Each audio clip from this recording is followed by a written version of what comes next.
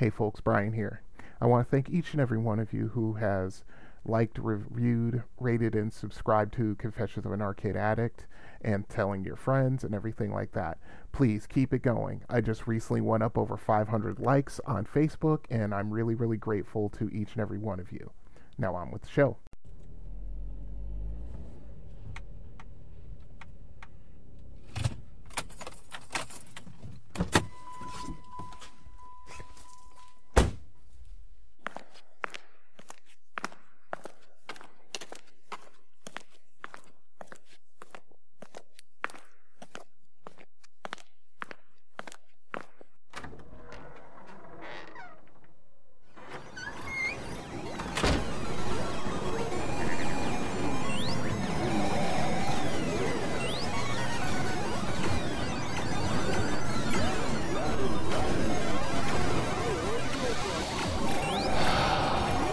I'm home.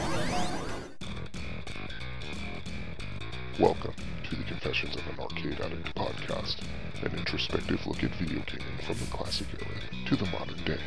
Now here is your host, Brian. Hey folks, what's going on out there? Brian here, and this is episode number 28 of the Confessions of an Arcade Addict podcast.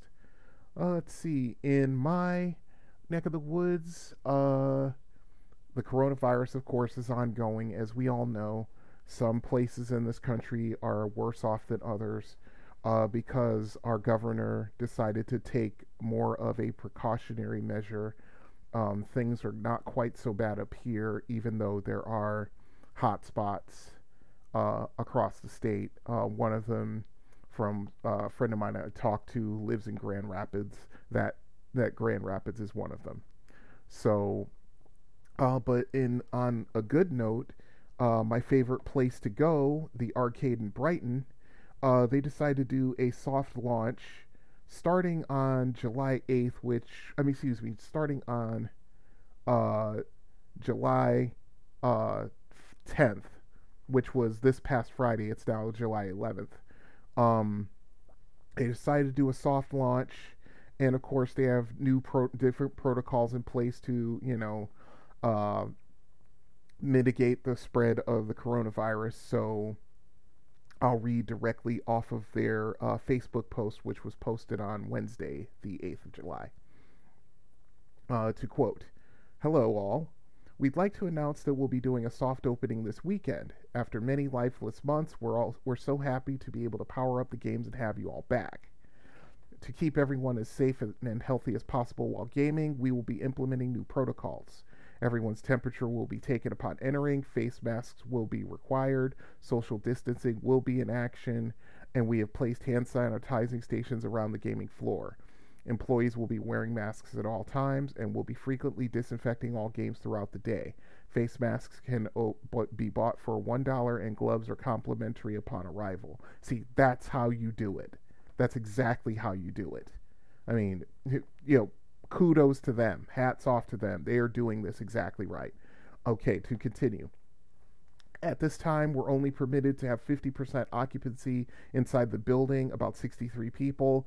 So feel free to give us a ring at our phone number to check occupancy status for your safety before coming in. We've brought in some amazing new games during our close time as well. You can find all the new additions, which includes a Luigi's Mansion sit-in game, a Stranger Things pinball machine, and many more in one of our previous posts. We thank you for your patience ahead of time, and we hope to see you soon." I immediately liked that statement. One of the things they got is a Teenage Mutant Ninja Turtles LE pinball machine, which is not cheap. Limited editions are really, really expensive. But they do get the newest pinball machines on a regular basis. I mean, like I've said before, and you'll hear it again when I do my arcade review, I love this place. Best arcade I've been to in a very long time, bar none. So, that's really good news. I'm probably going to wait a little while, maybe a couple of weeks, maybe 3 weeks, until things may have quieted down a little bit more. I might even wait until probably September I don't know yet. I may just get the bug. Oh, that's a bad pun. My apologies. I may just get the proverbial wild hair and just go up there and show up in mask with gloves on and to play the games because it's been that long. I mean, the last time I was at the arcade in Brighton was what, last week of February, I think, somewhere around there. I do have an on the road segment. I just can't remember what the date is. So yeah, I'm gonna go there, when I feel more comfortable about it. I mean, I feel bad for my godson, who unfortunately, because of his medical issues, I wouldn't even dream about taking him to such a place in such a time. Um, and of course, that's disappointing for him, but this is the world we live in now. I mean, yeah, and like I said, I'll have to be feeling a lot more comfortable than I am now to go up there, but we'll see how it goes. Let's see. Aside from that, I haven't been doing too much. Actually, I've been playing more Nova Drift. I've been playing Elite Dangerous, although I'm at a bit of a stopping point, shall I say. Basically, what it is that now that I finished grinding to get the one ship that I really wanted, which for those who play, that is a Imperial cutter, and it's a beautiful ship. That's one of the reasons why I bought it. Imperial ships are gorgeous. Those who play Elite Dangerous know what I'm talking about. They're ships that are much more effective for what you need them for, but what can I say? I like pretty ships. But anyway, aside from that, of course, I've been watching my favorite streams on YouTube and doing a little research for the show and so forth. But that's pretty much what's been going on with me. I did a check of emails and voicemails. Nothing there. So once again, if you want to ask any questions about anything that I've spoken about in the previous 27 episodes, it's kind of hard to believe I've been doing it for this long. Yeah, I've been at this for 2 years now. This is ridiculous. Or if there's something that I have said about a game or a game system or something along those lines that you may want to ask about or talk about, by all means, get a hold of me at arcadeaddictbrian@gmail.com. Also, there is a phone number for voicemails. That number is 734-743-2433. Also, I have social media up and running as we speak. On Facebook, you just search for Confessions of an Arcade Addict. It'll take you right to the page. There's also a group page for the podcast, and listeners can ask questions and commiserate amongst themselves or ask me questions. I do check that page every so often. So, there's a strong Facebook presence. Also, I'm on Twitter. The nickname is at arcadeaddict_B. On Instagram, it is arcadeaddictbrian. And Tumblr is tumblr.com/blog/confessions of an arcade addict. So once again, there are plenty of ways to get a hold of the show. And if you are so inclined, by all means, I'm here. So, without any further ado, let's get right into the show. I got a little bit here to talk about, so let's get right into the meat of the show. And that would be Arcade Rundown.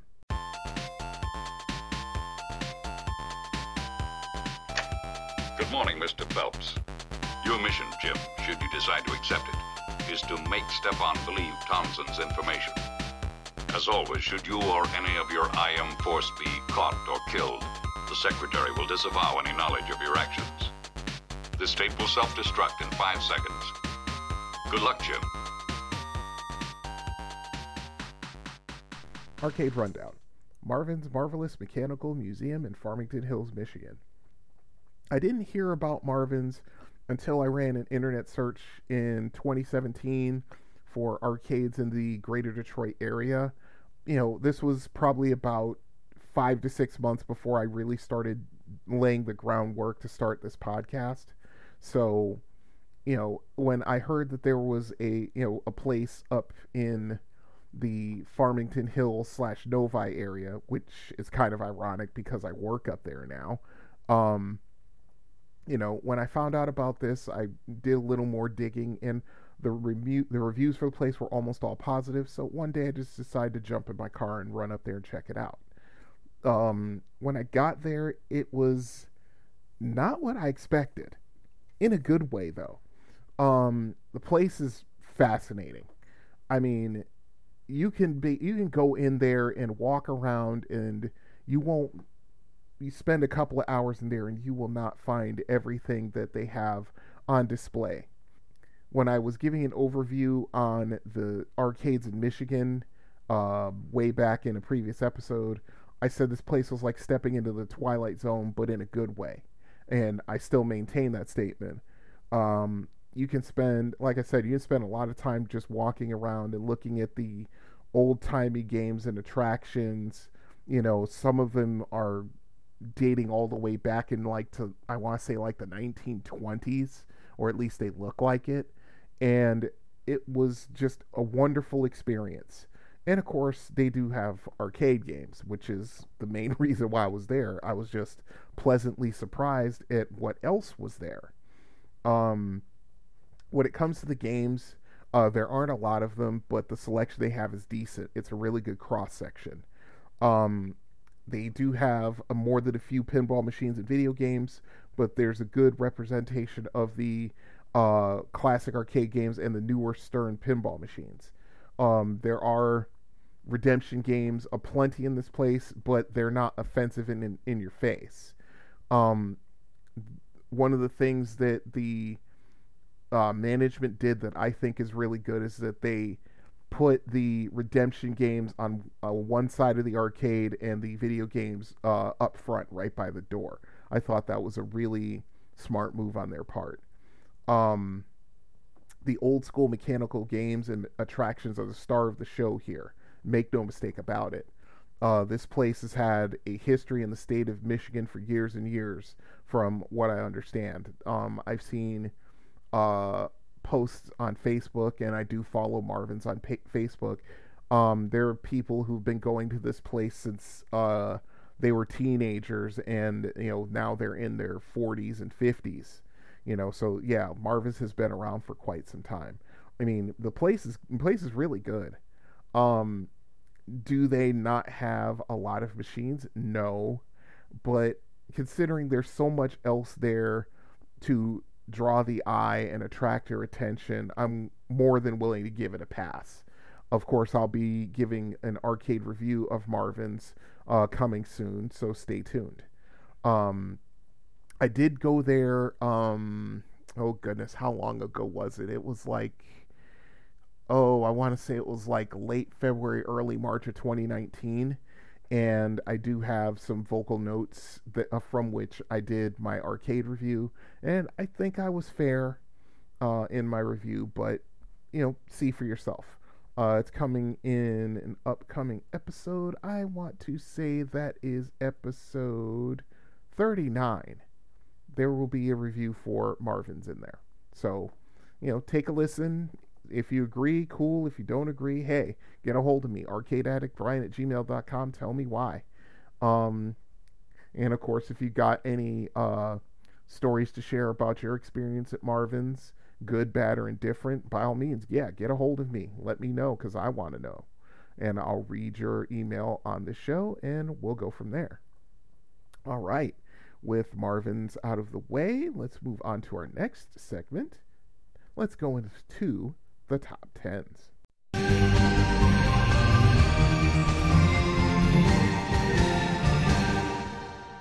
Top 10s. Arcade games of 1992. Okay, at this point, I'm 23 years old, and like I said in the top 10s for 1991, my arcade experiences are coming few and far between. Like maybe every other month now. I'm hanging out with my gaming crew a little less, which kind of annoyed me at the time, even though there's nothing I could do about it. I mean, most of these dudes were younger guys. When I first met them, they were like sophomores, juniors, and seniors in high school. And, now that I had been hanging out with them for a couple of years, a lot of them graduated and they were looking towards college. So we weren't getting together to, play D&D, to play Battletech, to play Shadowrun as much anymore. It was kind of depressing. I mean, and aside from that, like I've said, I'm not able to get out to Milford Rec very often, or Arnie's Place, or anything like that. Mostly in 1992, I'm still working at my other job.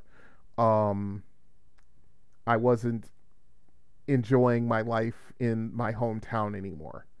I was getting more and more frustrated by things that were happening, not only to me, but around me. And after thinking about it, and after a couple of not very good things happening to me in this year, this is when I decided to make the move and leave my hometown, because nothing was working for me down here, or in Bridgeport, I should say. The summer of 1992, I went to Melbourne, Florida, and then stayed with some friends that I had made online a couple of years before. And when I went down there, I just felt better. Life, I guess you could say, in Melbourne, Florida in the early 90s was simpler. I mean, I'm not trying to, insult the place, but yeah, it was, a little bit simpler. The pace of life was nowhere near as fast or as complicated as living in Bridgeport was. I felt a connection to those friends that I had made, and we met face to face at get-togethers in the park, and parties at people's houses and so forth. And that's when I just said, you know what, I think it's time for me to leave the nest. I think I've stayed at home for just a little too long. And if my mother was still alive, may she rest in peace, she would probably have said the same thing. So yeah, that was pretty much where my headspace was going through the year 1992. Okay, getting to the games. Once again, these are in no particular order. I just felt that out of these games that came out in 1992, these were the best that I had played. So here we go. Aero Fighters. I love this game. It's a vertical scrolling shooter. I think SNK licensed it. I want to say Saikyo, which is a game company in Japan. I think they're the ones who made it. I could look it up, but, it's late. I'm lazy. So I'm just going to go by what I remember, whether it be incorrect or not. I liked it because it's another one of those games where you can pick the kind of fighter you want to use, and each one has a different array of firepower, and it gets the job done in a different fashion. Because it wasn't a very long game. I never beat Aero Fighters, but I have seen a video on YouTube of someone who did. I think it was there's a channel on YouTube called Replay Burners, and they get videos from people who either beat a game or put a ridiculously high score on a game that doesn't end, and blah blah blah. And the guy that put up this score, he put up a really good one. I mean, basically it's one of those where you have to beat the game twice, and because you have a selection of, like, I think 4 different aircraft, so there's a lot of replayability with that game. So if you beat the game with one particular pilot in a fight in his fighter, you can come back and pick another one and go the same way. So yeah, Aero Fighters. I mean, it's a really good Japanese shooter. Once again, with most Japanese shooters, I mean, it's not difficult as some, but which was typical for most Japanese shooters, they would get progressively harder as you complete stages. I mean, by the time you get to like the 3rd or 4th stage in the game, there's a lot of bullet hell aspects to the game. I know that's a modern term for something that's been around in Japanese shooters since probably the 80s or so, but it still works. I like this game. I play it in emulation every once in a while. I haven't been able to find an arcade near me that has a machine, but if I knew of one, I'd play it. Lethal Enforcers. I was never a big fan of this game, but I can see the appeal. It's a rail shooter from Konami, I want to say. As a matter of fact, I've got my name open. Let's take a look. Yeah, Konami. They made it, 1992. Okay. It's basically your stereotypical cop shooter where you have to shoot all the bad guys without shooting any of the hostages in a particular situation on a screen. The first one is a bank robbery where you have to shoot all of the bad guys without shooting any of the hostages who will pop out from desks or run across the screen and so forth. And it continues on from there. I only played it a few times. I was never really big on rail shooters. I think I've said that, but it wasn't a bad game. It wasn't horrible. It was a live action. It was shot with live action models and so forth. So it's of course the movement of the bad guys and the hostages is stunted because of course this is the early 90s. Motion capture has not gotten to where it is today, 28 years later. But yeah, it wasn't a bad game. It just wasn't my cup of tea. But I put this on the top 10 because anytime I walked into, like, the few times I went to Milford Rec, or a couple of times where I would see it, out in the wild somewhere, people were playing it. So I give it its credit here. Mortal Kombat. What do I have to say? It's Mortal Kombat. It was an evolutionary fighting game in 1992. I mean, of course, when it came out, it immediately was compared with Street Fighter, and the two camps and two ideologies of which game was better started in the arcades, and it only got worse as both of these games got translated into the home sectors. So, I was never really big on Mortal Kombat. By this time, I'd played Street Fighter 2 so much that it was a major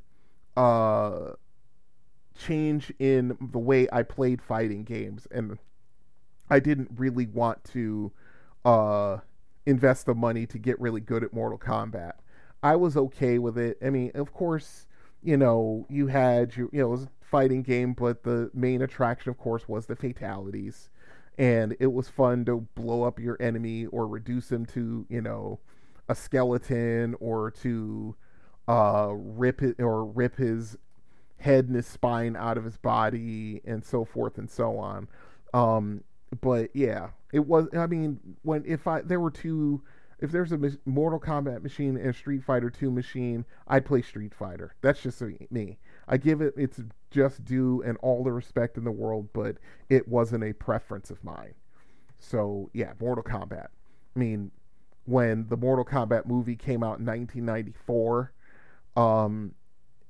that remains to me the all-time video game movie translation. Infinitely better than Super Mario Brothers. I mean, light years better than Double Dragon, in almost any other video game movie that came out. Of course, Mortal Kombat Annihilation, which came out in 1997, that was not so good.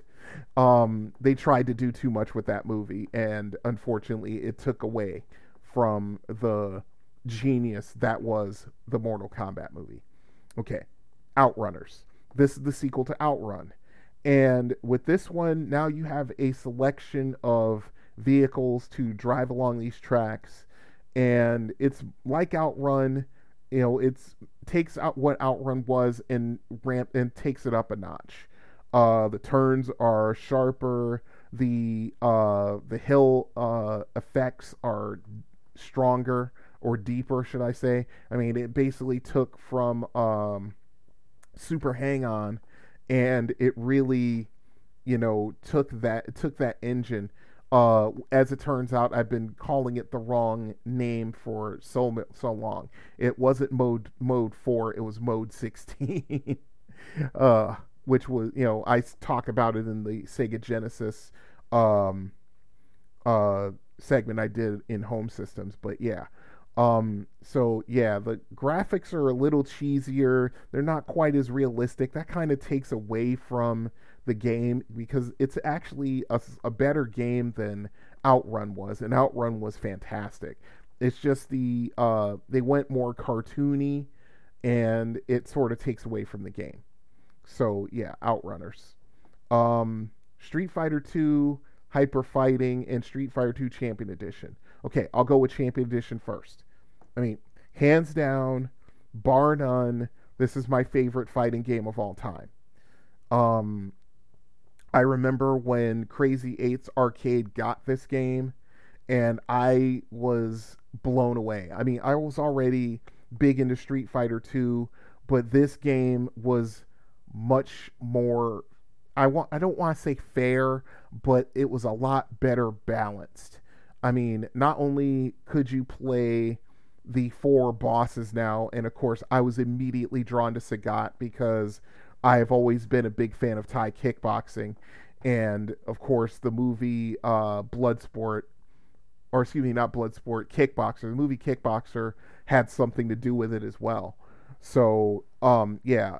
So I was immediately drawn to Sagat, and he's been my favorite character to play in Street Fighter 2 Champion Edition. When I was playing Street Fighter 2, more often than not, I played with Chun-Li.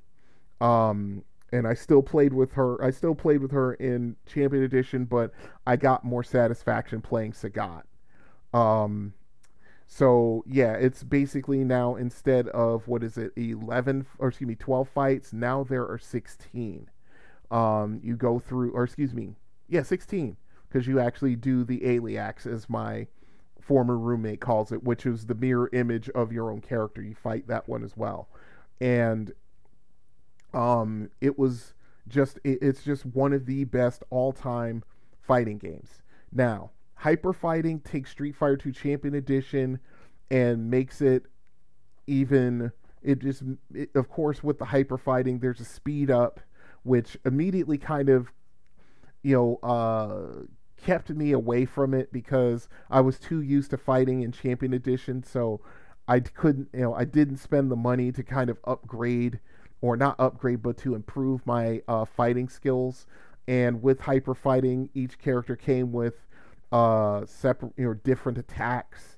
Chun-Li got a fireball, which was interesting. And just there was a lot more action. Of course, it was faster. And, I played it every once in a while, but yeah, Champion Edition is my jam. There's just no getting around it. And ask anybody who knew me back then, they would tell you that. Time killers. What can be said about this game that hasn't been said already? This is a hyper-violent game that really caused a stir amongst the more conservative constituents of our country. It's a very, very violent game where you take one of, I think it's 8 warriors from different areas in time, and you go to defeat the others. Now, what makes it so violent is that if you've got, like, say, a knight with a sword, or a samurai, or a Viking warrior with an axe, you can lop off limbs and things like that. And of course, there's plenty of blood. I mean, this game doesn't hide the fact that it's extremely violent, just like Mortal Kombat didn't do. They didn't hide it either. I mean, in the attract mode, at least with Mortal Kombat, you didn't know that you could, finish somebody and, rip their spine out, or blow them up and leave just a charred skeleton on the ground and things like that. But yeah, Yeah, this game got a lot of flack for being as violent as it was. Total Carnage. Yeah, this one basically took the premise of Robotron and its more or less sequel and made it this cheesy, like ultra hyper 80s kind of movie where you're a soldier trying to rescue reporters and defeat the general. Uh, and yeah. It's so silly. I love the game, but it is so silly. It's ridiculous. Um, of course, it was dual control, dual fire control, and you could pick up power ups and things to, uh, you know, uh, increase your score and so forth, and do power up your player. So yeah, it's Total Carnage. It's about as aptly named as a video game ever could be, especially in that time. X-Men. What can I say about this game? Like Captain America and the Avengers before it, it was a much better beat 'em up. Um, of course, the best machine that you could play would be the 6-player machine. I think I'm trying to remember. Crazy 8's Arcade had an X-Men machine, I think. Milford Rec had an X-Men machine for sure. And I think they had a 6-player one because there was one for 2 players, one for 4, and one for 6. You take one of the X-Men, of course. Which character you took was dependent upon the coin slot that you inserted your coin, your quarter, or your token in. You had, let's see if I can remember all of them.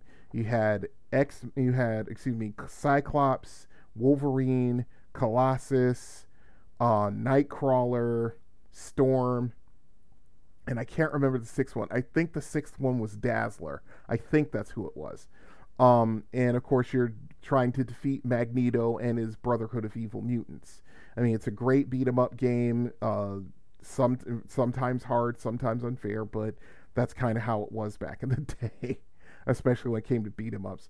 Like I said, a lot of these games, and I think I did an on the road segment about it, which will be in a future episode, of course, talking about games that turned into quarter eaters. Yeah, they were just designed to get as much money from you as possible. But yeah, I'll leave that alone because I did a whole rant on it. And finally, Grindstormer. This was a game I didn't play until I want to say like the mid 90s, like 95 or 96. I'm trying to remember what arcade had it. I think the Fashion Square Mall arcade in Orlando had it. I think that's where I saw it. But yeah, it's a Japanese shooter, which is, typical of most Japanese shooters, beating boss ships and boss tanks and so forth, defeating a whole bunch of enemy planes and ground targets, that kind of stuff. But I liked it. It just seemed different to me. Where when you picked up your power-ups, you would get like these pods that I forget how you could reposition them on your fighter, but you could reposition them so that you could have a wider arc of fire, or I think you could put them up front so they could absorb enemy projectiles that were aimed at you in that direction, so forth and so on. But yeah, I liked it a lot. It's a fun little shooter. I went back to it recently and I forgot how much fun it is because I hadn't played it in so long. And there's only one game in honorable mentions, and that's G.I. Joe. Of course, being a child of the 70s and 80s, who didn't remember the G.I. Joe cartoon and the G.I. Joe comic book and action figure series before then? G.I. Joe came out in 1982. Marvel had a good long run with the comic book, I want to say until like 1986, I think. Maybe even longer than that. But to coincide with the comic book, Hasbro put out the G.I. Joe action figures. God only knows I know it because I had a lot of them. As a matter of fact, I still have them. They're in my closet buried somewhere. I never got rid of them. And with this game, it's this 3D 3D, not isometric, but it is a 3D oncoming game. Everything is in front of you and it coming at you. And you could take one of the Joes. I think each one has slightly different attributes as far as their firepower goes. And you run through these areas and defeat Cobra. That's what it is. You're fighting Cobra, the enemy, the entire time. It wasn't a bad game, but like I said, this is another game that just seemed to be a quarter eater. It just seemed to be the difficulty would ramp up really high, and it would be just so difficult that you couldn't last more than like a couple of minutes before you'd run out of lives, and then you'd be plopping more quarters or tokens in.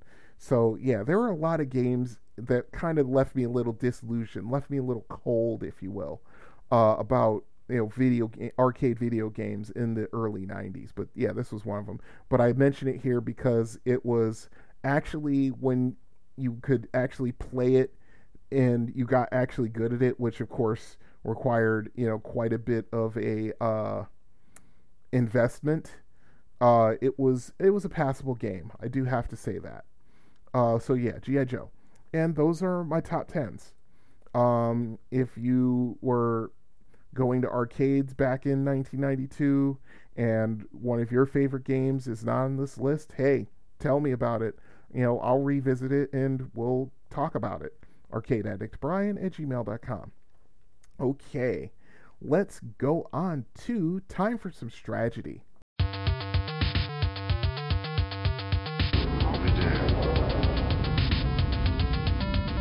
What happened? Combat tactics, Mr. Ryan. Oh, I never should have doubted you, boy! There's a plan in everything, kid. And I love it when a plan comes together. It's about time for me to employ a little strategy.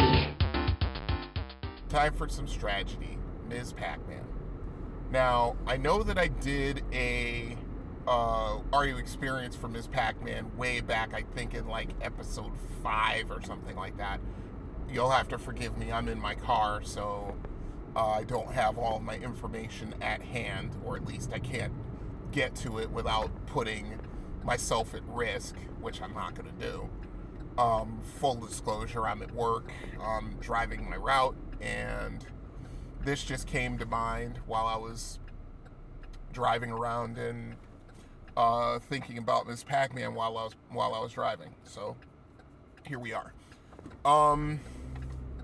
As the Wikipedia page said, if I'm not mistaken, they've randomized some of the ghosts' patterns when they first come out of their home on each maze, and usually that's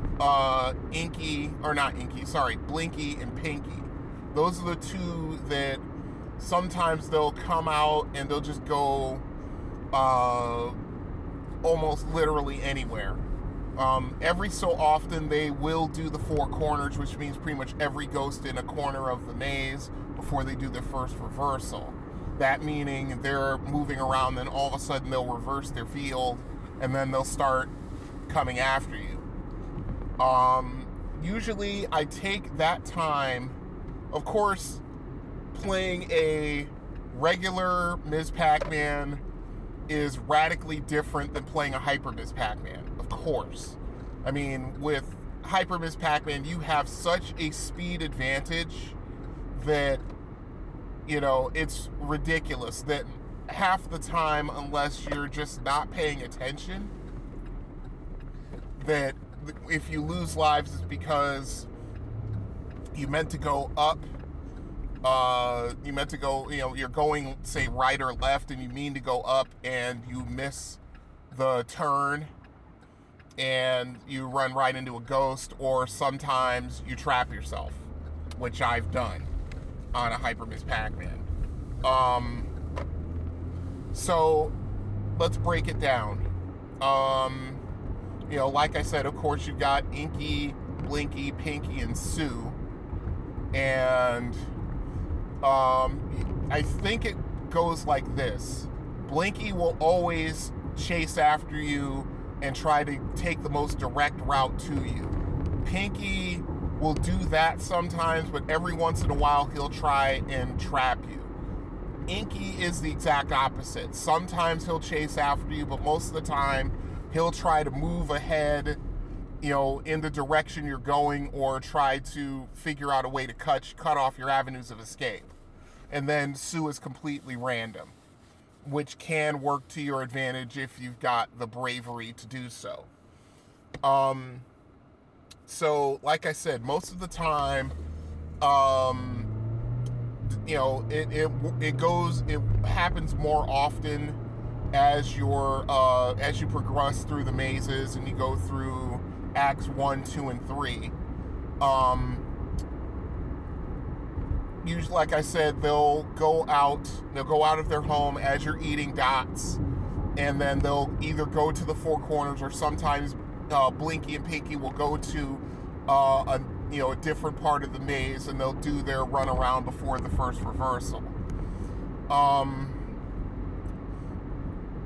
What I usually do, especially in the first two mazes, the first four mazes. Take that back. Was it cherry, strawberry, peach, pretzel, and apple? First 5. Okay. This is always a pro tip. Always in the beginning of a maze, when you start, try to take care of the problem areas first. The problem areas are these sections of the maze where there's only one way in and one way out. And if you linger in these areas, the ghosts will surround you, trap you, and you'll lose a life. You always try to take care of them first. Sometimes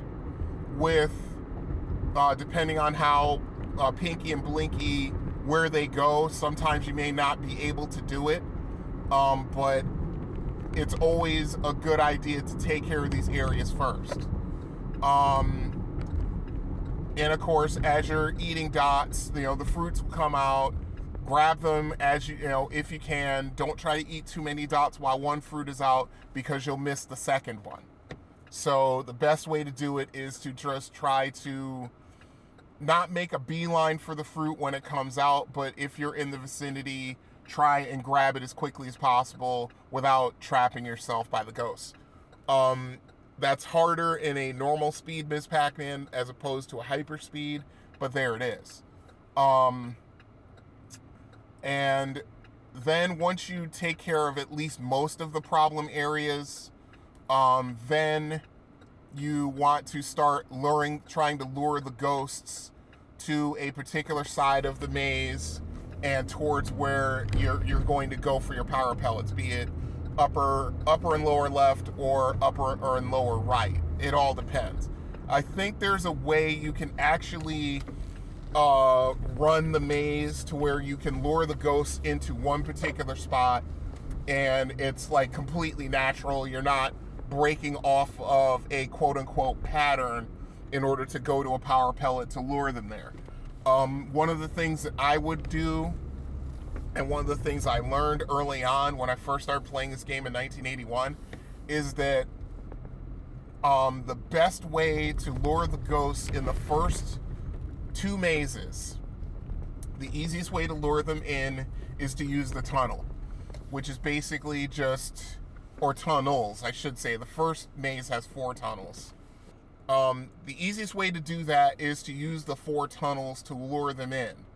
And that means just kind of chilling out right near the top left or the top right tunnel, and using that to lure them to one side of the maze. You don't want to let them get too close to where they follow you through the maze or through the tunnel to get to the other side of the maze, even though when they go into the tunnel, they slow down quite a bit.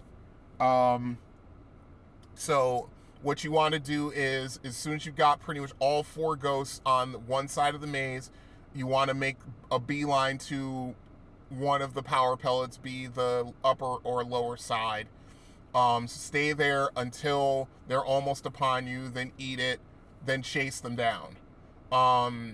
With Ms. Pac-Man, they also are they can be evasive, to where if you're chasing them in a line and there are avenues for them to go to try to escape you, they'll try to take it. If you're chasing like multiples in a line, one will take that way to get out, the other one will continue to force you to make a choice to chase them down. I mean, of course, with a hyperspeed Ms. Pac-Man, you know, especially on the first 4 mazes, you have pretty much all the time in the world to chase them down and eat them. So after you eat them, you make a beeline for the next power pellet. Stay there, let them converge on your location, eat the power pellet, chase them down. Same thing. All 4. And then, you know, finish whatever dots are left in the maze and get off of it. Don't mess around. Okay, I'm at a stop, so I need to pause this. I shall return. Okay, I'm back. All right. Second maze is the same thing, except the ghosts get a little more aggressive, and I don't remember how many dots it is, but I think once you consume more than, say, 2/3 of the dots in the maze, Blinky starts speeding up. And that's going to be how it is for the rest of the game. He starts moving faster than the other ghosts, and he gets more aggressive with his movements. So it's pretty much the same thing, except for the strawberry, which is 200 points, and the duration of the power pellets turning the ghost purple or blue. It's like a purplish blue to me. I could be colorblind, but I don't think so. The duration is slightly shorter. And it's the same exact thing. Take care of the problem areas first. You know, there's one particular problem area at the top of the screen in the first maze, which is a classic ghost trap area. So you want to take care of that and eat all those dots in that area before the first reversal hits. There is a second reversal. I should have mentioned that. I don't remember how long it is, but it's about, oh goodness, I want to say another minute, maybe minute and a half after the first reversal. Then once that's done, then it's like, you know, it's game on. It's a free-for-all. Let's see. Yeah, like I said, Blinky gets faster once you consume a certain amount of dots in the maze. And then, starting with the peach stage, going through the pretzel stage, and then the apple stage, Blinky has like another gear. So I think it's like 2/3 of the dots in the maze is the first one where he speeds up.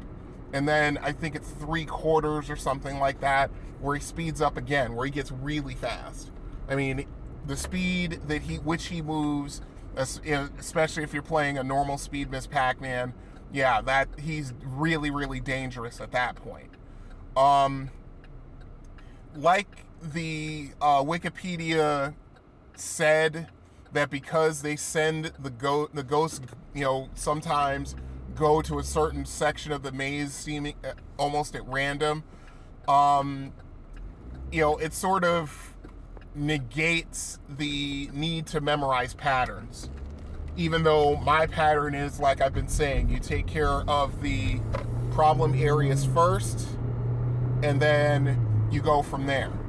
And, you know, it's the first 4 screens you shouldn't get through. I mean, if you're with a little practice, you can get through the first 4 screens without losing a life. You know, once you get through the cherry, the strawberry, the pretzel, and the the cherry, strawberry, peach, and pretzel stages without losing a life. With the pretzel stage, Well, let me break down the blue maze, because there are a lot more problem areas to take care of. My quote-unquote pattern is to go left from the starting point and up to the first problem area, which is like this one long, twisty section of the maze where there's only one way in and one way out. So that's a classic area for the ghost to trap you in. I mean, I've had that happen more often than I care to admit while I was learning how to play the game. I take care of the one on the left first, and then I come back around and start going up towards the top, and I take care of the two big time problem areas of the blue maze, which are just above the ghost's home. One is this long and twisty section, again, one way in and one way out, and then on the top of that there's another one that kind of looks like the area in the first maze, same kind of thing, and I try to get those taken care of before anything else, and I start going ghost hunting, so to speak. Once you get those areas taken care of, you want to take care of that one problem area on the right at one point or another. But the peach stage, the timing of the timing of the ghosts turning blue is a little shorter. The pretzel stage is shorter I think about the same, if not maybe a second or two shorter. And then the apple stage is much shorter. I think it's basically like 5 to 7 seconds or something like that. I've got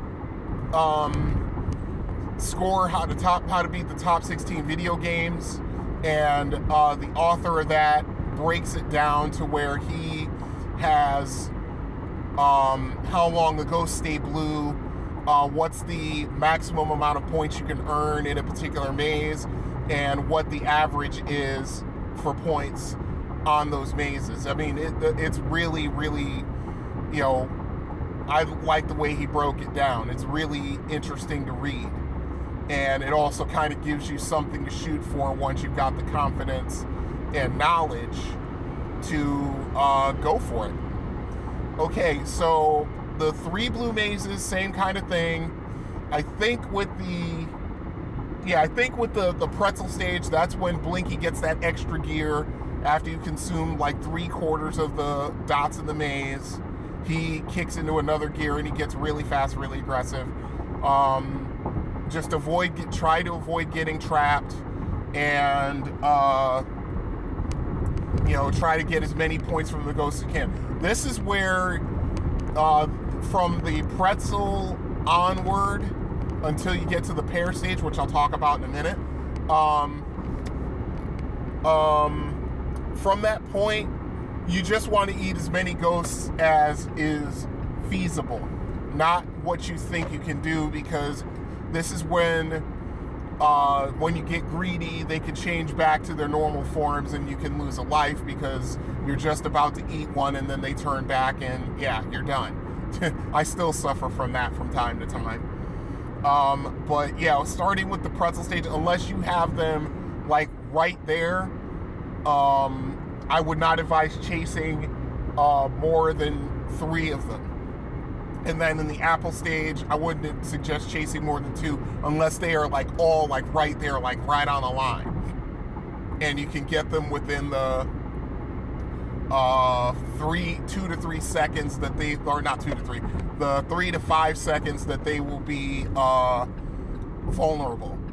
So once again, same thing. Take care of the problem areas first, and then try to, lure the ghosts in as close as possible, get as many points as you can, and finish the stage. Don't screw around, especially if you're playing a normal speed Ms. Pac-Man. If you're playing a hyper speed, you can mess around for a little while, but there's really no point to it if you've eaten all the power pellets and you've gotten as many points as you can. Just finish the maze and get on with it.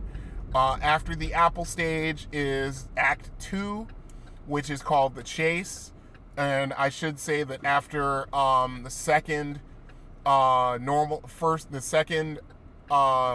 iteration of the first maze, you have they meet, where Pac-Man and Ms. Pac-Man meet.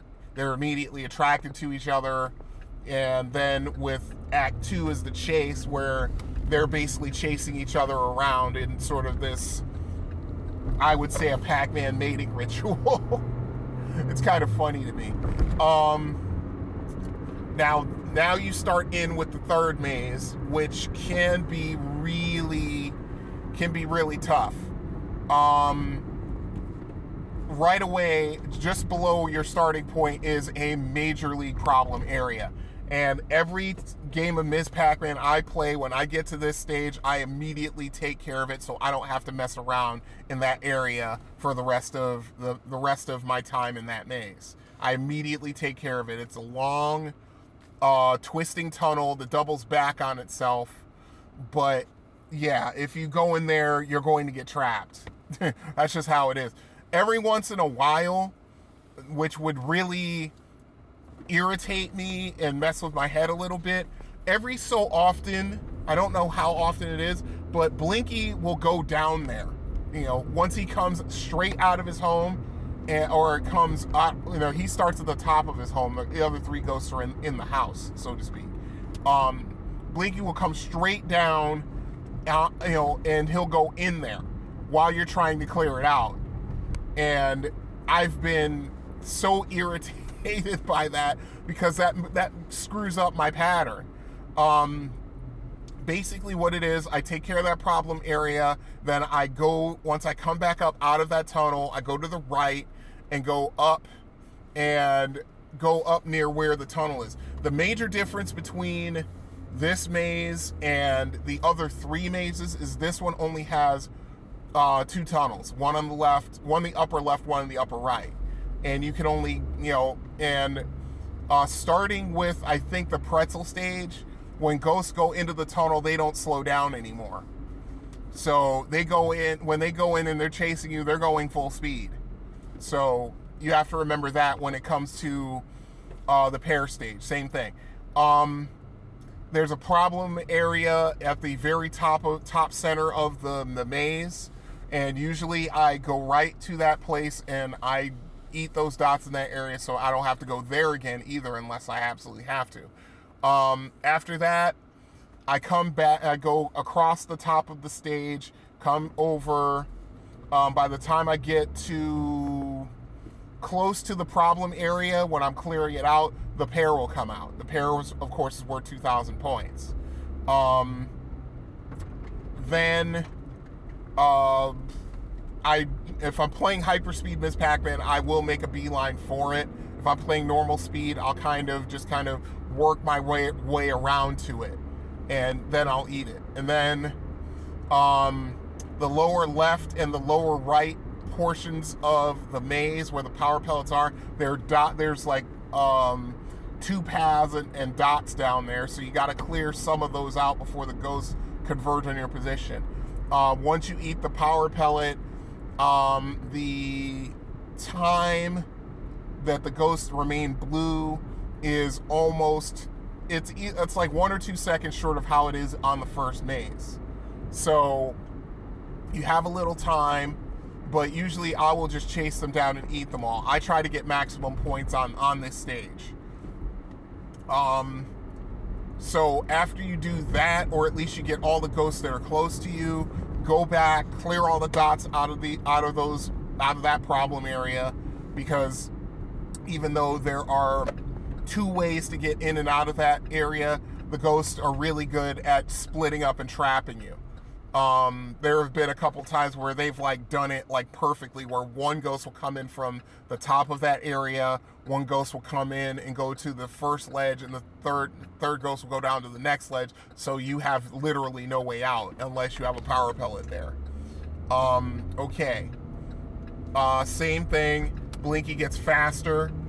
I think he reaches his max speed either on this stage or the banana stage. It's either apple, pear, or banana. I cannot remember which. I'm doing this straight off of the top of my dome, straight off of memory, so I may be wrong about some things. but I'm doing the best I can, of course. Okay, I'm pulling into a stop, so I'm going to pause it here. I shall return. Okay, I'm back. So, yeah, like I said, there's a lot more to worry about in this stage. And as far as getting trapped by the ghosts. Moving on, same maze, now it's the banana stage. Now, you know, it's the same thing. Take care of that one area at the bottom center first, then watch Blinky and Pinky, and, you know, where they go kind of dictates where you should go. If they're going towards the upper right area of the maze, which is where you'll be heading, when you come out of that one problem area and you're heading up the right side of the maze. What you want to do then is just go through the tunnel to the left side of the screen and try to eat as many dots in the left side of the screen as possible before they do their first reversal. Now the banana will come out. The banana is worth 5,000 points. Make sure you eat them. You know, and that's going to be, well, I'll get to it. Same kind of things, except now, depending on the difficulty level the machine is set at, because I've seen on the first banana stage, when you hit the power pellet, the ghost will stay vulnerable for like 5 seconds. And I've also seen it where they'll be vulnerable for like 2 seconds or 2 or 3 seconds, something like that. It all depends on difficulty level. So as you're, you know, like I said, same exact things, take care of problem areas, try to eat as many ghosts as you can without endangering yourself, avoid getting trapped, same kind of thing. Then after, let's see, banana, then I think 2 more mazes after that, same exact thing, wash, rinse, repeat. All you gotta do is just, like I said, pay attention to where Pinky and Blinky are going at the beginning of the maze and act accordingly. And at the 3rd banana stage, you want to be careful because the ghost will only stay vulnerable for like 2 to 3 seconds, even if that. So you got to really be careful about that. Usually at this point, unless they're like very, very close to me and I can eat at least 3 of them without endangering myself, I will just eat the power pellet and just try to finish out the maze. Then after the 3rd banana stage comes Act 3, which is Junior. So that basically tells me that Pac-Man and Ms. Pac-Man have gotten together, gotten married, because here comes the stork with baby Pac-Man, or Junior Pac-Man, if you will. Which of course, made 2 spin-offs almost at the exact same time. No, not the exact same time. Junior Pac-Man, or Baby Pac-Man, came out in 1982. Junior Pac-Man came out in 1983. So those were the 2 sequels born off of that. So now you're in the blue maze. And this one's a little tricky. Usually what I do while I'm paying attention to Blinky and Pinky, I go to the left side of the stage, come back around to the bottom left, and then go up the right side of the maze and try to take care of the major problem area, which is almost the entire top level of the screen. There is a little turnaround area literally right above where the ghost's home is, and that's the hardest area to clear out, unless of course the ghosts are being obliging with their movements before the first reversal. This one, I think the duration of the power pellets turning those vulnerable is about the same as the Peach stage. So you've got probably about, I'd say probably about 6 to 8 seconds to take care of the ghosts. So you can actually rack up some points here. And also, speaking of points, now from this stage forward, the fruits that come out are completely random. And this, almost more than anything else, what fruits come out from this stage forward determines what your score is going to be, because that's going to be the major source of your points, especially once you get past get to the third blue stage, which would trigger the second junior intermission. But I'll get there in a second. Like I said, the best thing to do is to clear out the problem areas, lure the ghosts in, eat as many as you can, and clear out the dots as quickly as possible. This is where playing a hyperspeed Ms. Pac-Man really starts to come into its own, because you can use the speed of your Ms. Pac-Man as a massive advantage. I mean, even more so than the other three mazes. Because there are so many, in this one, there are so many ways to get trapped, and you can even get trapped in the tunnels most often.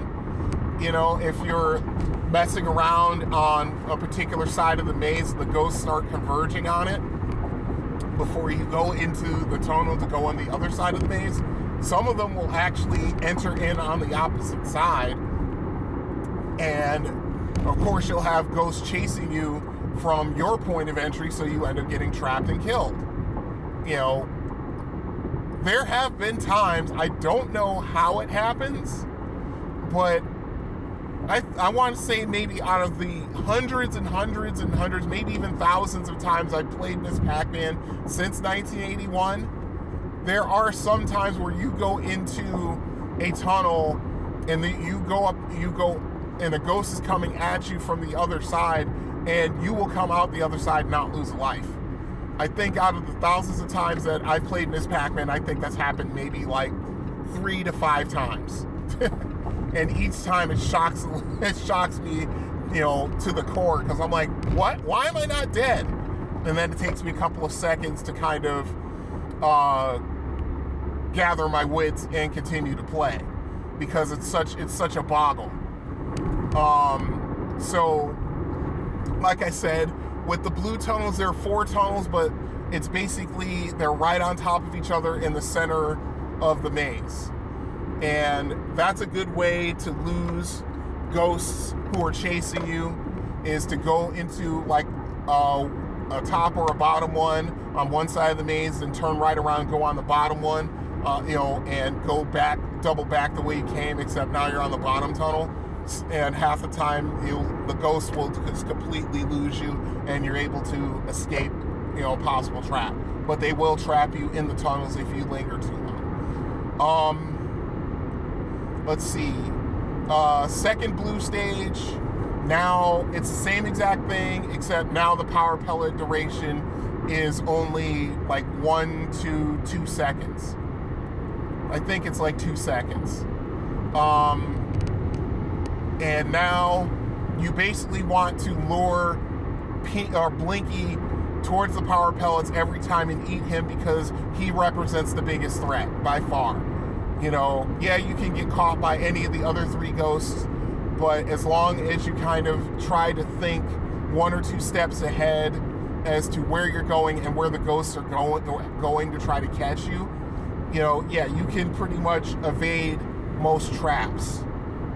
Now that's the hardest part about learning how to master Ms. Pac-Man, is that learning and knowing where the ghosts are going to go and anticipating their movements and acting accordingly. That's the real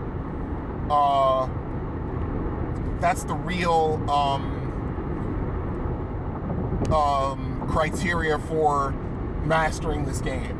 Because once you do this, you can pretty much play indefinitely as long as you don't, you just don't get yourself in bad situations. Easier said than done, especially once you get to the last blue maze.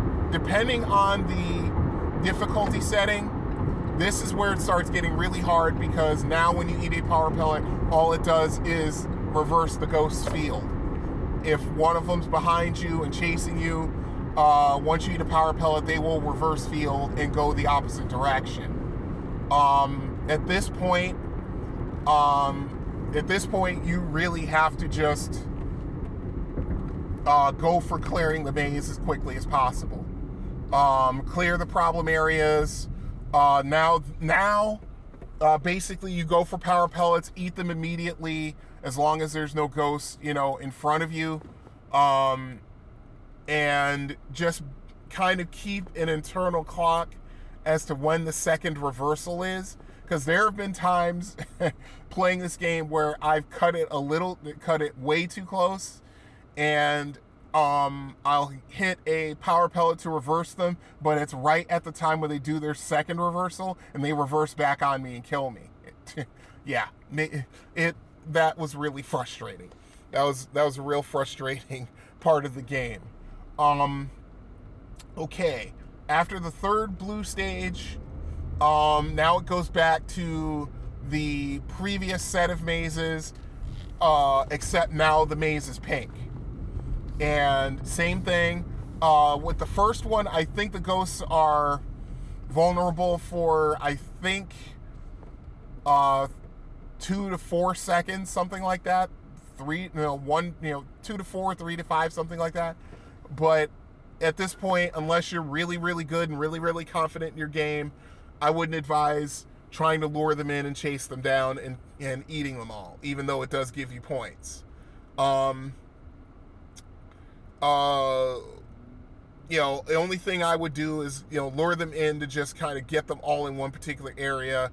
Try to eat Blinky after eating a power pellet. Try to eat Blinky if you can to keep him off the board, at least for the 3 to 5 seconds it's going to take for his eyes to get back to the house and for him to regenerate and come back out and chase you, pretty much, at regular speed, accelerated speed, and, third gear, as I like to call it. Then after that, then all of the monsters just reverse field when you eat a power pellet. So now it's basically just going through going to each quadrant. Each quadrant of power pellet is eat that power pellet and eat all the dots in that maze and get out of there. Because they'll reverse field, but they'll only stay reversed for so long before they start moving and start trying to converge on your position. And this is where it's more of a pattern than anything else, even though randomized movement by Pinky and Blinky at the beginning of the stage sort of dictates where you're going to go. So, and it just continues on from there. Like I said, the majority of your points is going to be from whatever fruits come out. And like I said, they're completely random, because I've had games where I've got nothing more point value than a pretzel, which is 700 points. It's all, most of the time it's cherries, strawberries, and peaches, and pretzels. And there have been other games I've played where it's been nothing less than an apple. It's been apples, pears, and bananas. And like I said, that dictates your score.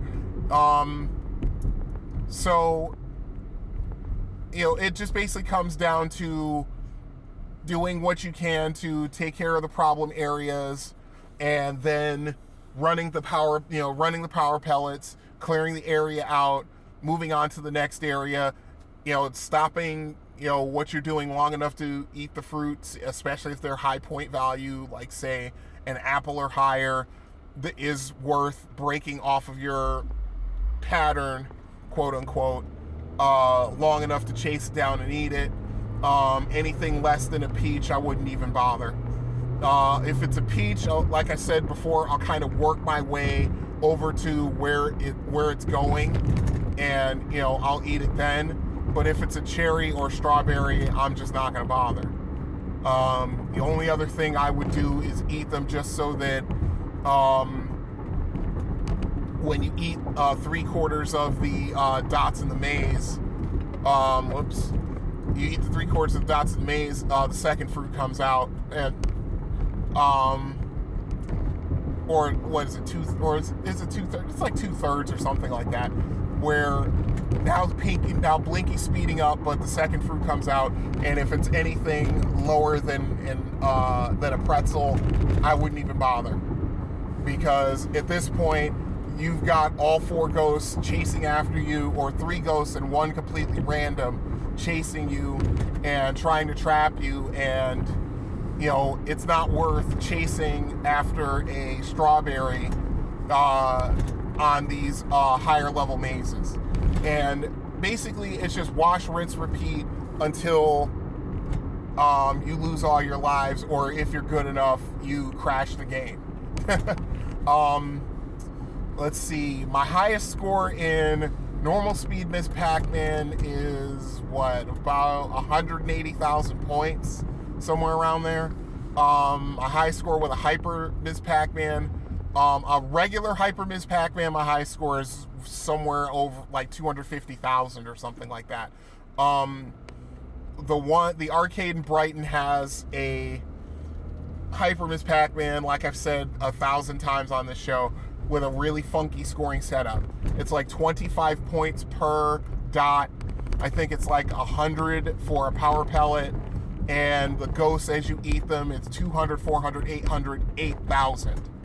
So that's where you get the majority of your points if you can lure the ghosts in. And sometimes it's worth taking a risk to chase that 4th ghost down. But yeah, sometimes your greed gets the better of you, and you end up killing yourself doing it. So yeah, with that particular machine, my high score is like 858,000 points. I set that score like 2 weeks ago at the arcade in Brighton. I mean, it's a fun machine to play, and it's just fun just to watch, to see how high of a score you can get. So those are my tips on Ms. Pac-Man. Those are my strategies. If you have any questions, you have any tips, tricks of your own that you wish to share with the listening audience, by all means, get a hold of me at arcadeaddictbrian@gmail.com, or you can leave a voicemail. That is 734-743-2433. And finally, buckle in, folks. We're going on the road.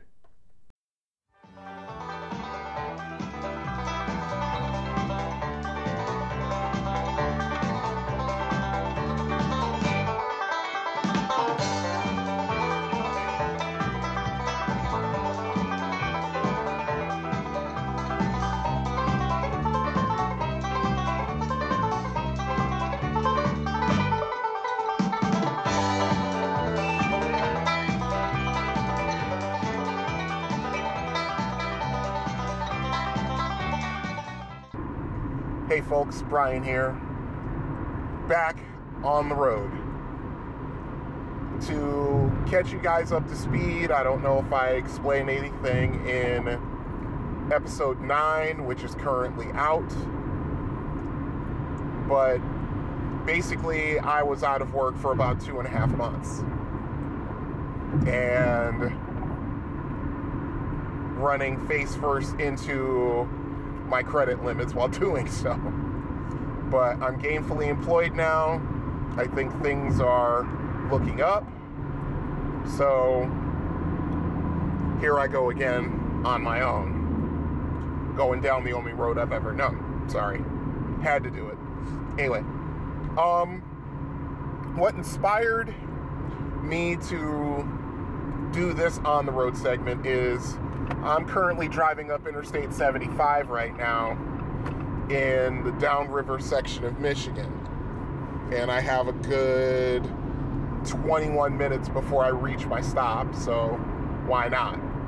But the real inspiration was, while I'm driving up the highway, I saw someone pulling a trailer and it had the website Brad's Arcades on it. And this guy is a buy, sell, repair arcade and pinball machine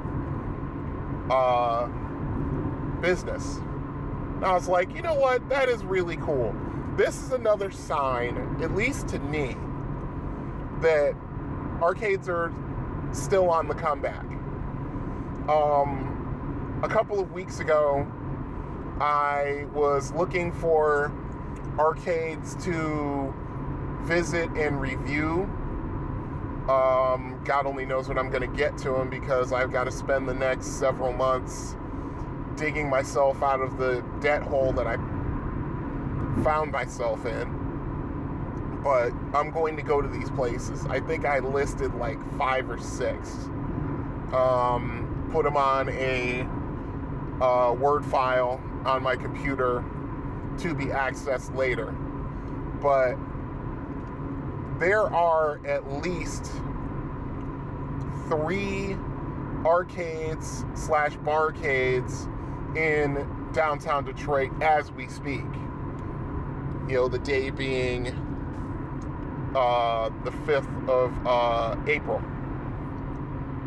And there are a couple of places in the Metro Detroit area that I'm curious about, that I'm going to check out.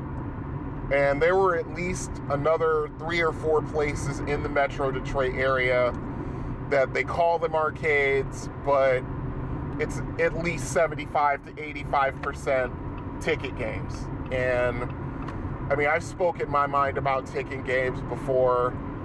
You know, I understand why they do it.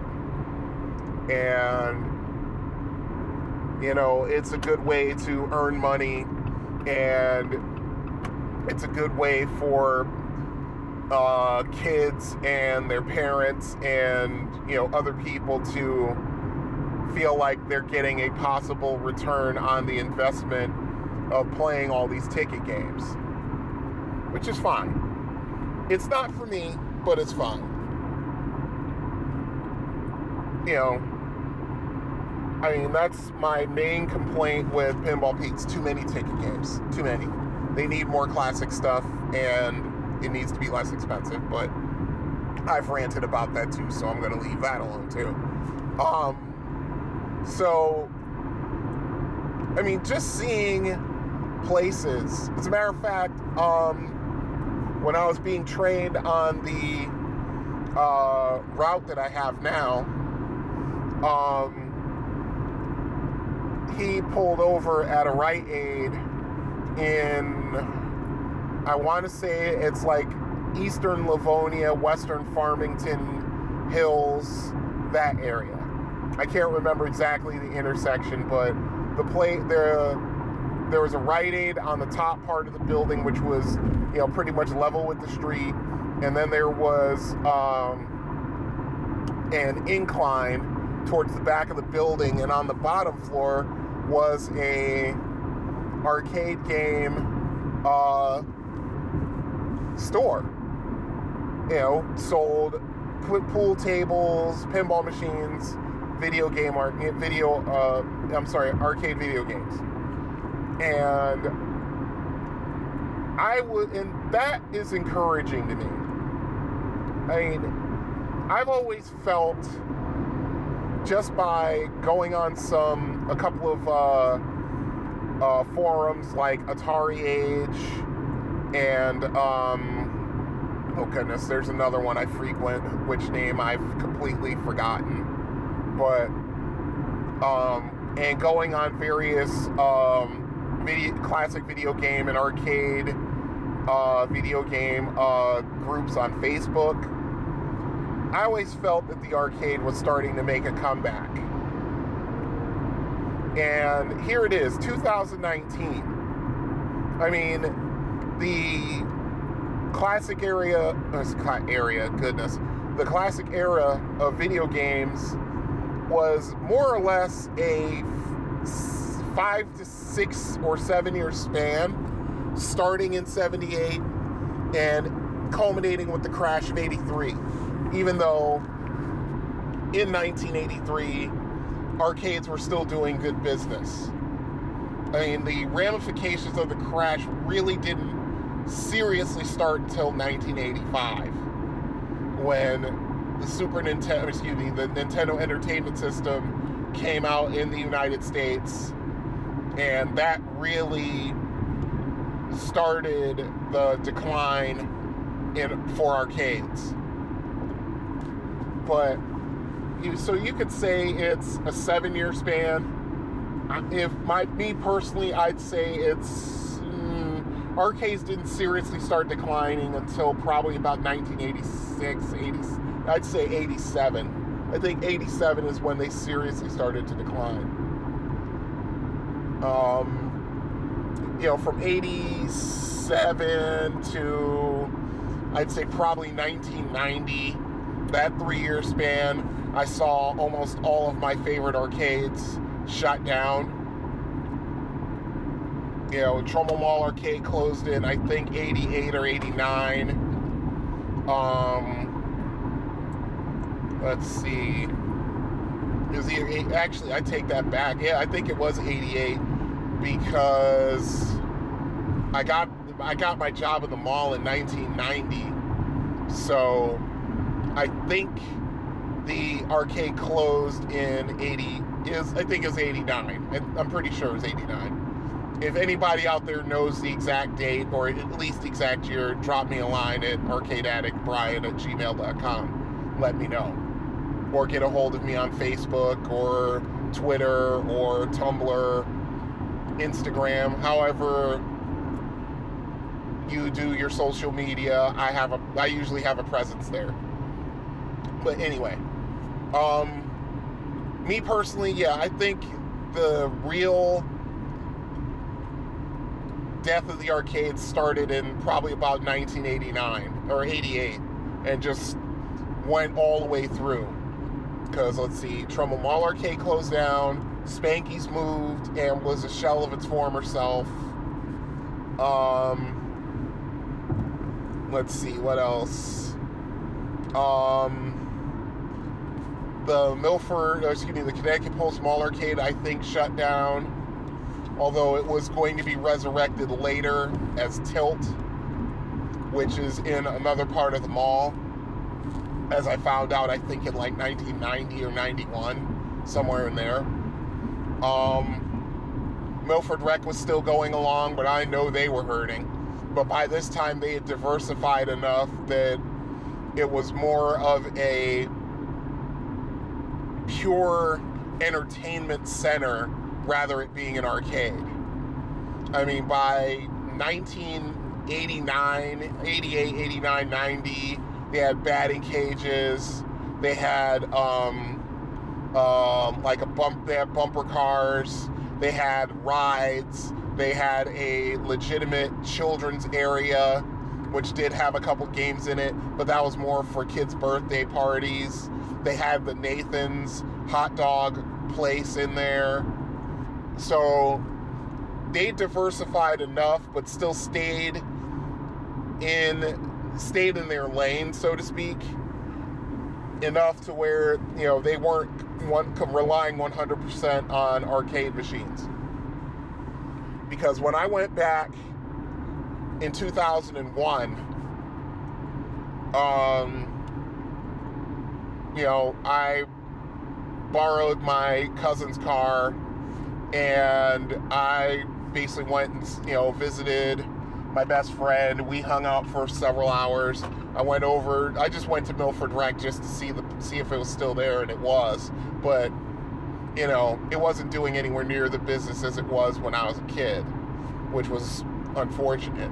And of course, it finally shut down for good and got demolished in 2005, which is unfortunate. I wish somehow, some way it could have held on, but then again, it would have had to hold on for another 10 to 12 years, because I think arcades didn't really seriously start making a comeback till probably about 2015 or 2016. I mean, there were arcades around, but I think arcades like Fun Spot in New Hampshire and Galloping Ghost in Chicago,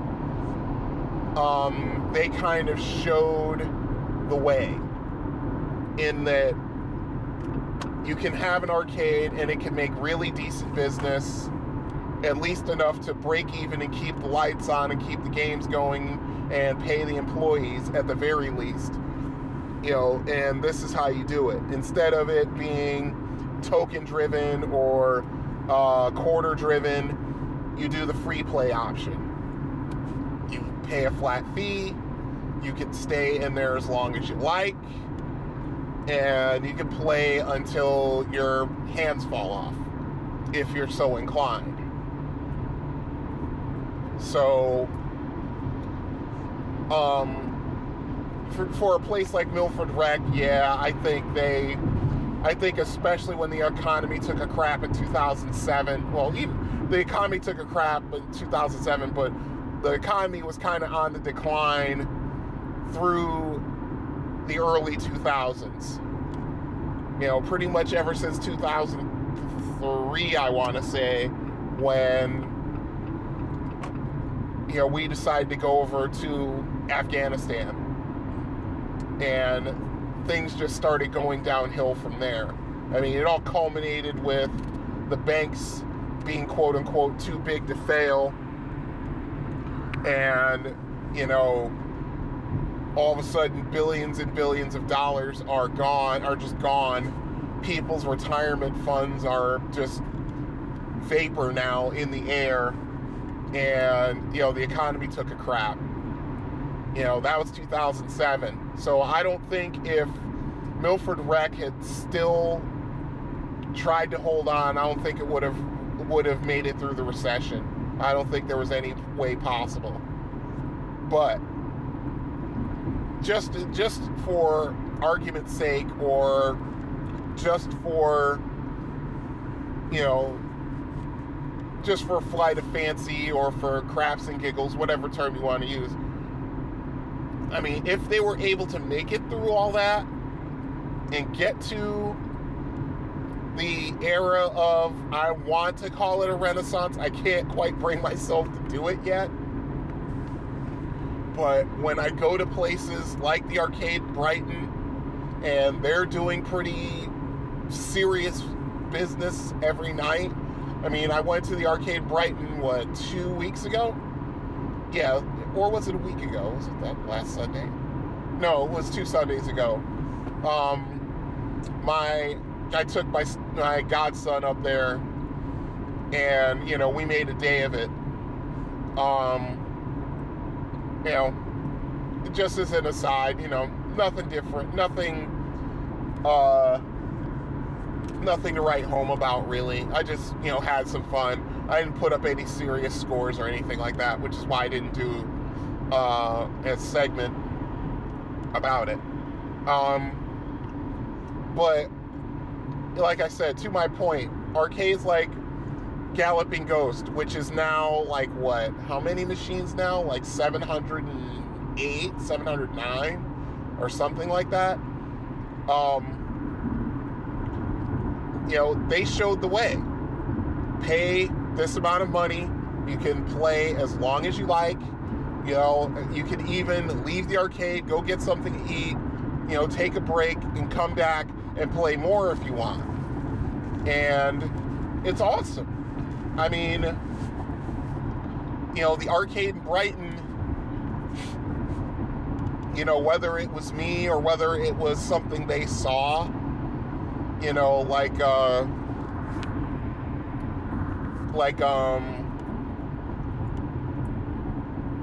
know, like Doc Mack, who runs Galloping Ghost, who, by the way, for those who don't know, he just opened up a pinball arcade, and apparently that's doing, you know, serious business, because it's just all pinball machines.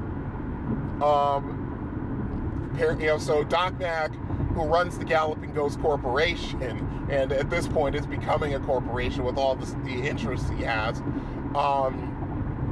I don't know why he hasn't just straight up bought the town of Brookfield right now. And I even said it. I even said it in a comment on Facebook. I said, if I had a guaranteed job, I'd move to Brookfield, Illinois. I would. I mean, it's my dream to own an arcade. And for a lot of people who, for those who are listening, those who are of an age with me, say like from 38 to like, say 55, and who loved video games when they were kids, and they were around for all of the things that went down in the 80s and into the 90s and so forth, you understand. I mean, to me, that would be my dream. If I had the money, I think I'd probably need close to $5 million to pull it off. To get the site, maybe an existing building, but it'd probably have to be built up, to find the right place, because that is where that arcade will make or break it. It's location. Number one, and of course, having the proper facilities for it. Number two, and then having the games. Number three, and then hiring the right staff to run it. Number four. Those are like paramount in running a good arcade. Speaking of that, yeah, I think the guy in the arcade said that he was going to hire some people for that place. That's interesting. That tells me they're really doing good business. Because when I lost my job I quit my previous job in December because I had an opportunity somewhere else and it didn't work out. I just went up to the arcade one day on a lark, and I asked the guy if they had any positions. At the time they didn't, but now that's changed, which is very interesting. But that's the key. You have to have a good spot to where it is, as to where the arcade is. You have to have a good staff to run it. You've got to have the games, and your percentage of games that work properly against those that don't has to be at least 95%, because that's what makes or breaks an arcade as well, is that your machines, and I know it's tricky because you're dealing with 20, 30, in some cases 40-year-old machines that you're trying to keep going. And just from watching John's Arcade, where he's fixing machines, he's constantly fixing machines because his basement is like a full, a decent sized arcade now. I think his game total is somewhere in the 30s, probably 40s, maybe even 50. But, a decent sized arcade has to have at least 30 machines, maybe more. I mean, a good arcade like Milford Rec had over 100 at the peak, at the height of its powers. Galloping Ghost is the world's biggest arcade at over 700 machines. God, I think about maybe next year in 2020, once I think my situation stabilizes, I'm going to have to take a vacation out there. I'm going to have to go out to Chicago, hang out with Jack Danger, hang out with Greg Hansen, go to Galloping Ghost, meet and or interview Doc Mack, because that's one of the things I want to do. God bless Greg Hansen. He's probably going to be the first interview for my podcast. God bless him, because the guy he's always been cool. Ever since I met him on Twitch, we talked a little bit, and I got to know him a little bit. I don't know him well at all, but at least to me, Greg's younger than me, but Greg is one of those dudes who I would have just always wanted to hang out with at an arcade, like my friend Mark, because I was always hanging out with Mark. You know, because Mark was cool, and Greg seems like he's the same kind of guy. You know, he's really cool. You know, he knows his stuff. You know, he's a video game master in his own right. And he, you know, I'm looking forward to doing that interview, which reminds me, I need to DM him on Instagram and ask him, you know, when a good time is. And then I have to do my homework. I've got to get the questions. I think I know how that interview's going to go, because, you know, one of us is going to start reminiscing, and then one of us is going to say, oh, I remember that. Do you remember this? Oh, I remember that. And we're just going to go off and, you know, be off and running and have a really good conversation. I want to do it Joe Rogan style, but I'm nowhere near as good at that as Joe Rogan. I mean, Joe Rogan is a comedian first, before anything else. Before he's a UFC commentator, before he's a podcaster, he's a comedian. So he already has the leg up socially. You know, he's really good at having conversations and asking questions during the conversation, and it doesn't sound so much like an interview. You know, and I want to do the interview with Greg in that kind of style. Hopefully it comes off. Stay tuned. So getting back to my whole point, a good sized arcade has to have at least 30 games. You know, if you're gonna call yourself an arcade, you have to have at least 30. And you just go up from there. I mean, Fun Spot's one of the world's biggest.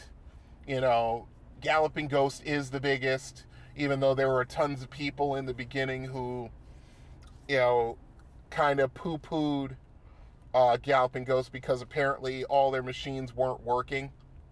So, you know, I think Doc and his crew have kind of gotten a hold on that, and now they're going to be doing things like, I forget what they called it, but they're basically going to have it to where they're going to have camera set up so that they can basically stream on Twitch from each machine, rather than the setup they have now, which is basically a camera, tripod, lighting, that kind of stuff.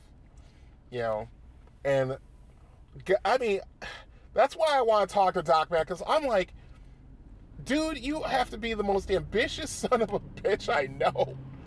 I mean, as far as, you know, being in the video game arcade business, you've got all of these dreams and all of these plans, and you just execute them.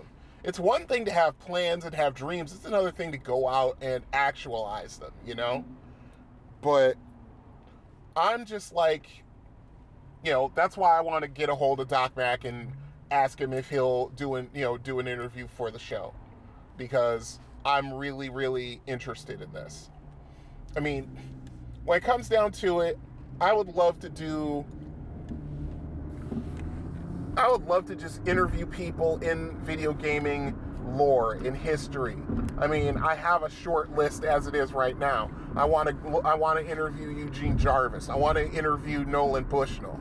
You know, I want to, you know, just interview all the people who were there during the boom, who were there during the bust, you know, during the crash, the aftermath. What, you know, how did you keep your hand in, and all things like that. I want to do that. I want to interview guys like Doc Mack. I want to interview Jack Danger, you know, even though I know that's going to get silly. I mean, you know, I want to do all these things, you know, and I want to bring it to the people who will appreciate it. You know, all you guys out there who are listening to this podcast, who have, you know, a love and a passion for arcades and video games, you know, that at the very least equal mine, if not surpass it. Okay, I'm at a stop, so I'm going to pause it here. Okay, I'm back. Yeah, I had 3 pickup stops within like half a mile of each other, so I just thought I'd knock them all out before I got back on the mic, so to speak. So now, of course, I've lost my complete train of thought, so I'm going to start again. I mean, I'm hoping that you guys will take the ride along with me. You know, I've got more arcades to go to, I got people to interview, I've got more stories. I mean, I have things planned out all the way out to at least episode 25. I think I probably have enough stuff to go all the way to 50, if not longer. And I'm going to, of course, sprinkle in, you know, reviews. If anything, you know, really big happens in, you know, the world of arcades, it's really newsworthy, of course, you know, I'll report it and I'll put my own little spin on it, you know, my opinions and so forth, because, well, if I'm anything, I'm opinionated. What can I say? So yeah, I mean, I've got a list of people that I want to interview. And I'm hoping that I can get through them and bring that out to you guys. And hopefully, you know, it won't be like every other interview we've heard with these people. I mean, you know, I'm just thinking about the conversation I'm going to have with Jack Danger, which is going to be very interesting, especially if alcohol is involved on any level between the two of us. Because God only knows what'll come out. I mean, I've seen Jack when he's, shall we say, in his cups, and yeah, you know, I love him, but yeah, he has a tendency to overshare when he's drunk, and I think he knows that by now, because I think he's gotten in trouble a couple of times for saying stuff he really shouldn't have said. But anyway, that regardless of that, I mean, I'm looking forward to the conversation with Greg Hansen. That's going to be a good one. I mean, even though he's been interviewed a bunch of times, because he was one of the first people on YouTube to sort of make a series about acquiring video games and putting them in his basement. I mean, he even said it himself. It says it in the intro to his show, Arcade Impossible.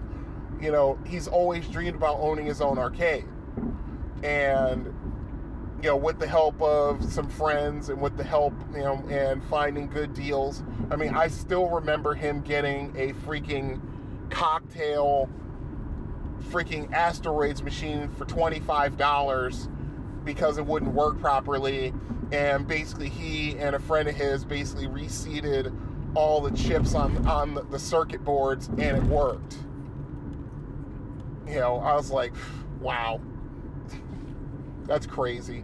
I mean, considering, you know, that a fully functioning asteroids machine brand new back in 1979 was like $2,000, maybe $3,000. And to get it for $25 and just do a little work with the chips and getting it working, I mean, talk about a bargain. He literally stole that.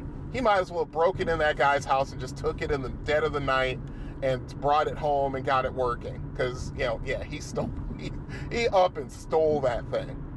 But anyway, and if I ever make my fortune, you know, yes, that's one of the things I want to do. I want to make an art. You know, I want to have an arcade of my own. You know, and have people come to it and play the games and have fun and enjoy themselves, whether they're, you know, little kids or they're borderline old guys like me. Either way, you know, that's what I want. That's what I really want more than anything else. You know, I mean, aside from, you know, seeing my son become, you know, a really good human being, you know, who can, think for himself, do for himself, and be successful in whatever venture he decides to commit himself to. That I think is probably priority one at this point. Me being 50 years old, and there's a lot more years behind me than there are ahead of me. I'm not being morbid. I'm just spitting truth. You start thinking in that way, especially when you have kids. And I had kids late in life. My son was born when I was 45. And I just want the best for the kid. So that's priority one. But I would love to run an arcade, as a business, and just bring joy to other people who were there when these games came out, have them relive their childhood a little bit, and then on top of that, I want the future generations to say, hey, we didn't always have Call of Duty 3. We didn't always have Fortnite. We didn't always have World of Warcraft. This is what we had, and it was awesome. And if you don't particularly like classic arcade games, and you're in the younger generations, that's fine. But you damn well better respect it. Because without the games that I grew up with and that I came to love and that I'm pretty passionate about, without those games, you don't have what you have now. Not even close. You wouldn't have Elite Dangerous without Space Invaders. You wouldn't have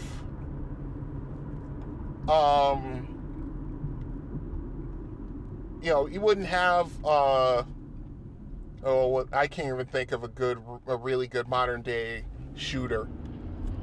But you wouldn't have the games you have without what came before it.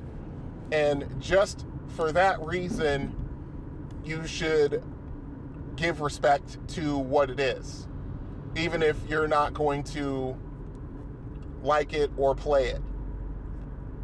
Quite honestly, you should, because I there's nothing more I love than seeing kids who are like, excuse me, 6, 7, 8 years old, in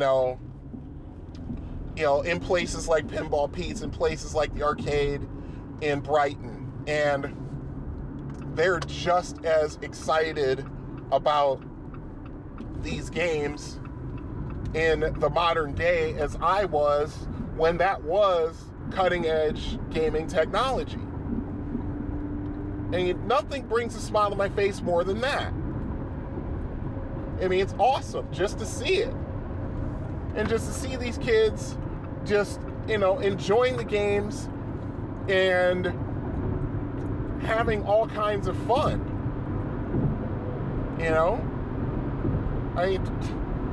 That's what gives me hope for video game arcades in the future. That's what really gives me hope. And this all started by seeing a guy in his pickup truck, or not in his pickup, in his SUV, driving north on Interstate 75, pulling his trailer, probably got a couple of machines in the back, and he's running a business of sales and repair of classic video games and pinball machines. It's that kind of stuff that gives me hope that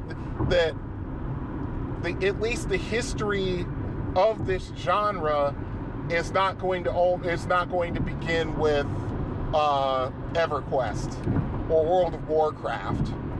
There is a rich history. They made several dozen books on the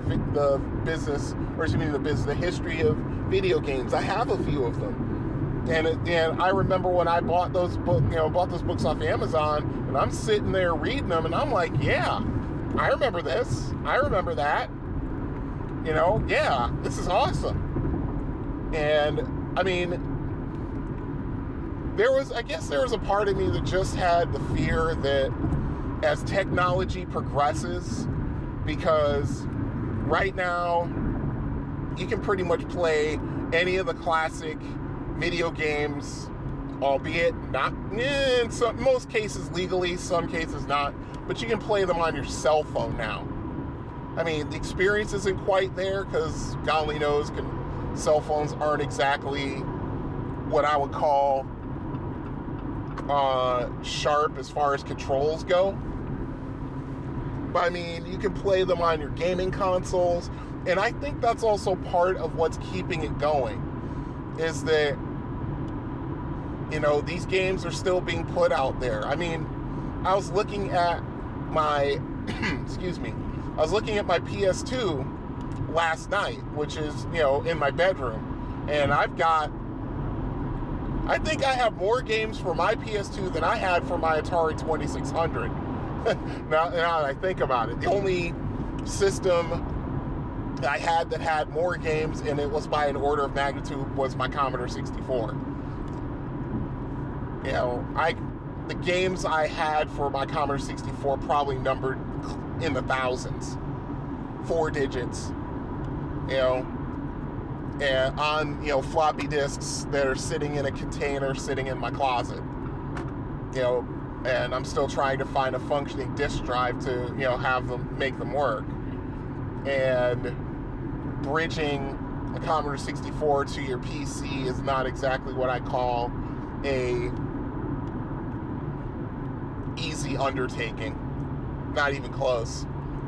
But either way, and even now I think about it, you know, Commodore 64 had most of their stuff, you know, put into emulation. You know, I think that's what's keeping these things alive, is that most of these classic systems are being put into but yeah, I was saying about my PS2. And I'm thinking about it. I'm looking at all the anthologies I have.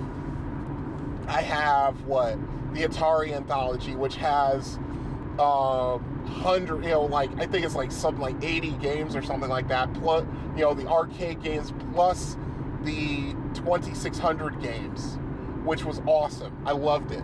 That's one of the best anthologies ever put out. I've got Taito Legends 1 and 2. I've got Williams Arcade Classics 1 and 2. You know, because I wanted those games because, you know, I'm an old head when it comes to arcades, or arcade games. I am, and I always will be. I'm not going to be one of these, hey, you whippersnappers who never know what it was like. I'll never be one of those guys, I don't think. At least not. I don't have the age yet. I think when I get up into my 7th or 8th decade, then I have the right to do that.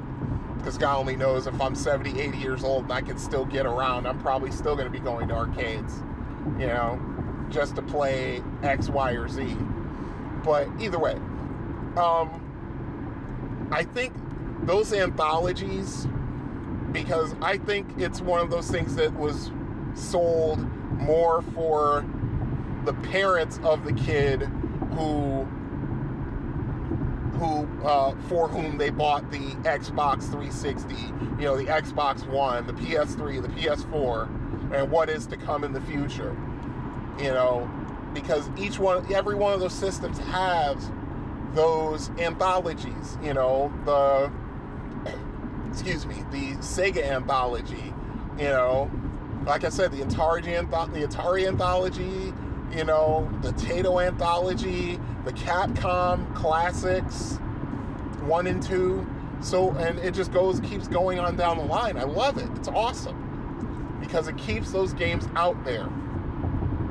They're not just in an arcade somewhere. They're not just in the back corner of a mom and pop store somewhere. You know, they're still out there. They're still relevant. And it's wonderful to see. I mean, I couldn't be happier because of that. Because it's just wonderful to know that even going to arcades, you know, I see all these young kids playing the classic games, and having fun with them. It's awesome to see. Because there was a time where I thought this stuff was just going to fade away into some sort of obscurity, and that was going to be that. Then it was just on to the newest thing. I'm glad that that's not the case anymore. So yeah, I mean, just stay tuned, folks. I mean, I'm going to be, once I get things on a more even keel as far as work and paying bills and things like that, once I get on more even keel and I'm able to actually go out to these places, these places in Detroit and Metro Detroit, and finding these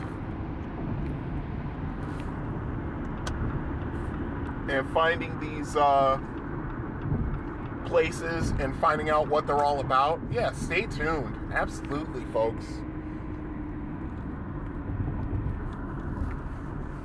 So for now, as I'm running through traffic with idiots on I-75 and trying to keep my company vehicle from getting smashed into pieces, this is Brian signing off, saying good gaming, have fun out there, au revoir.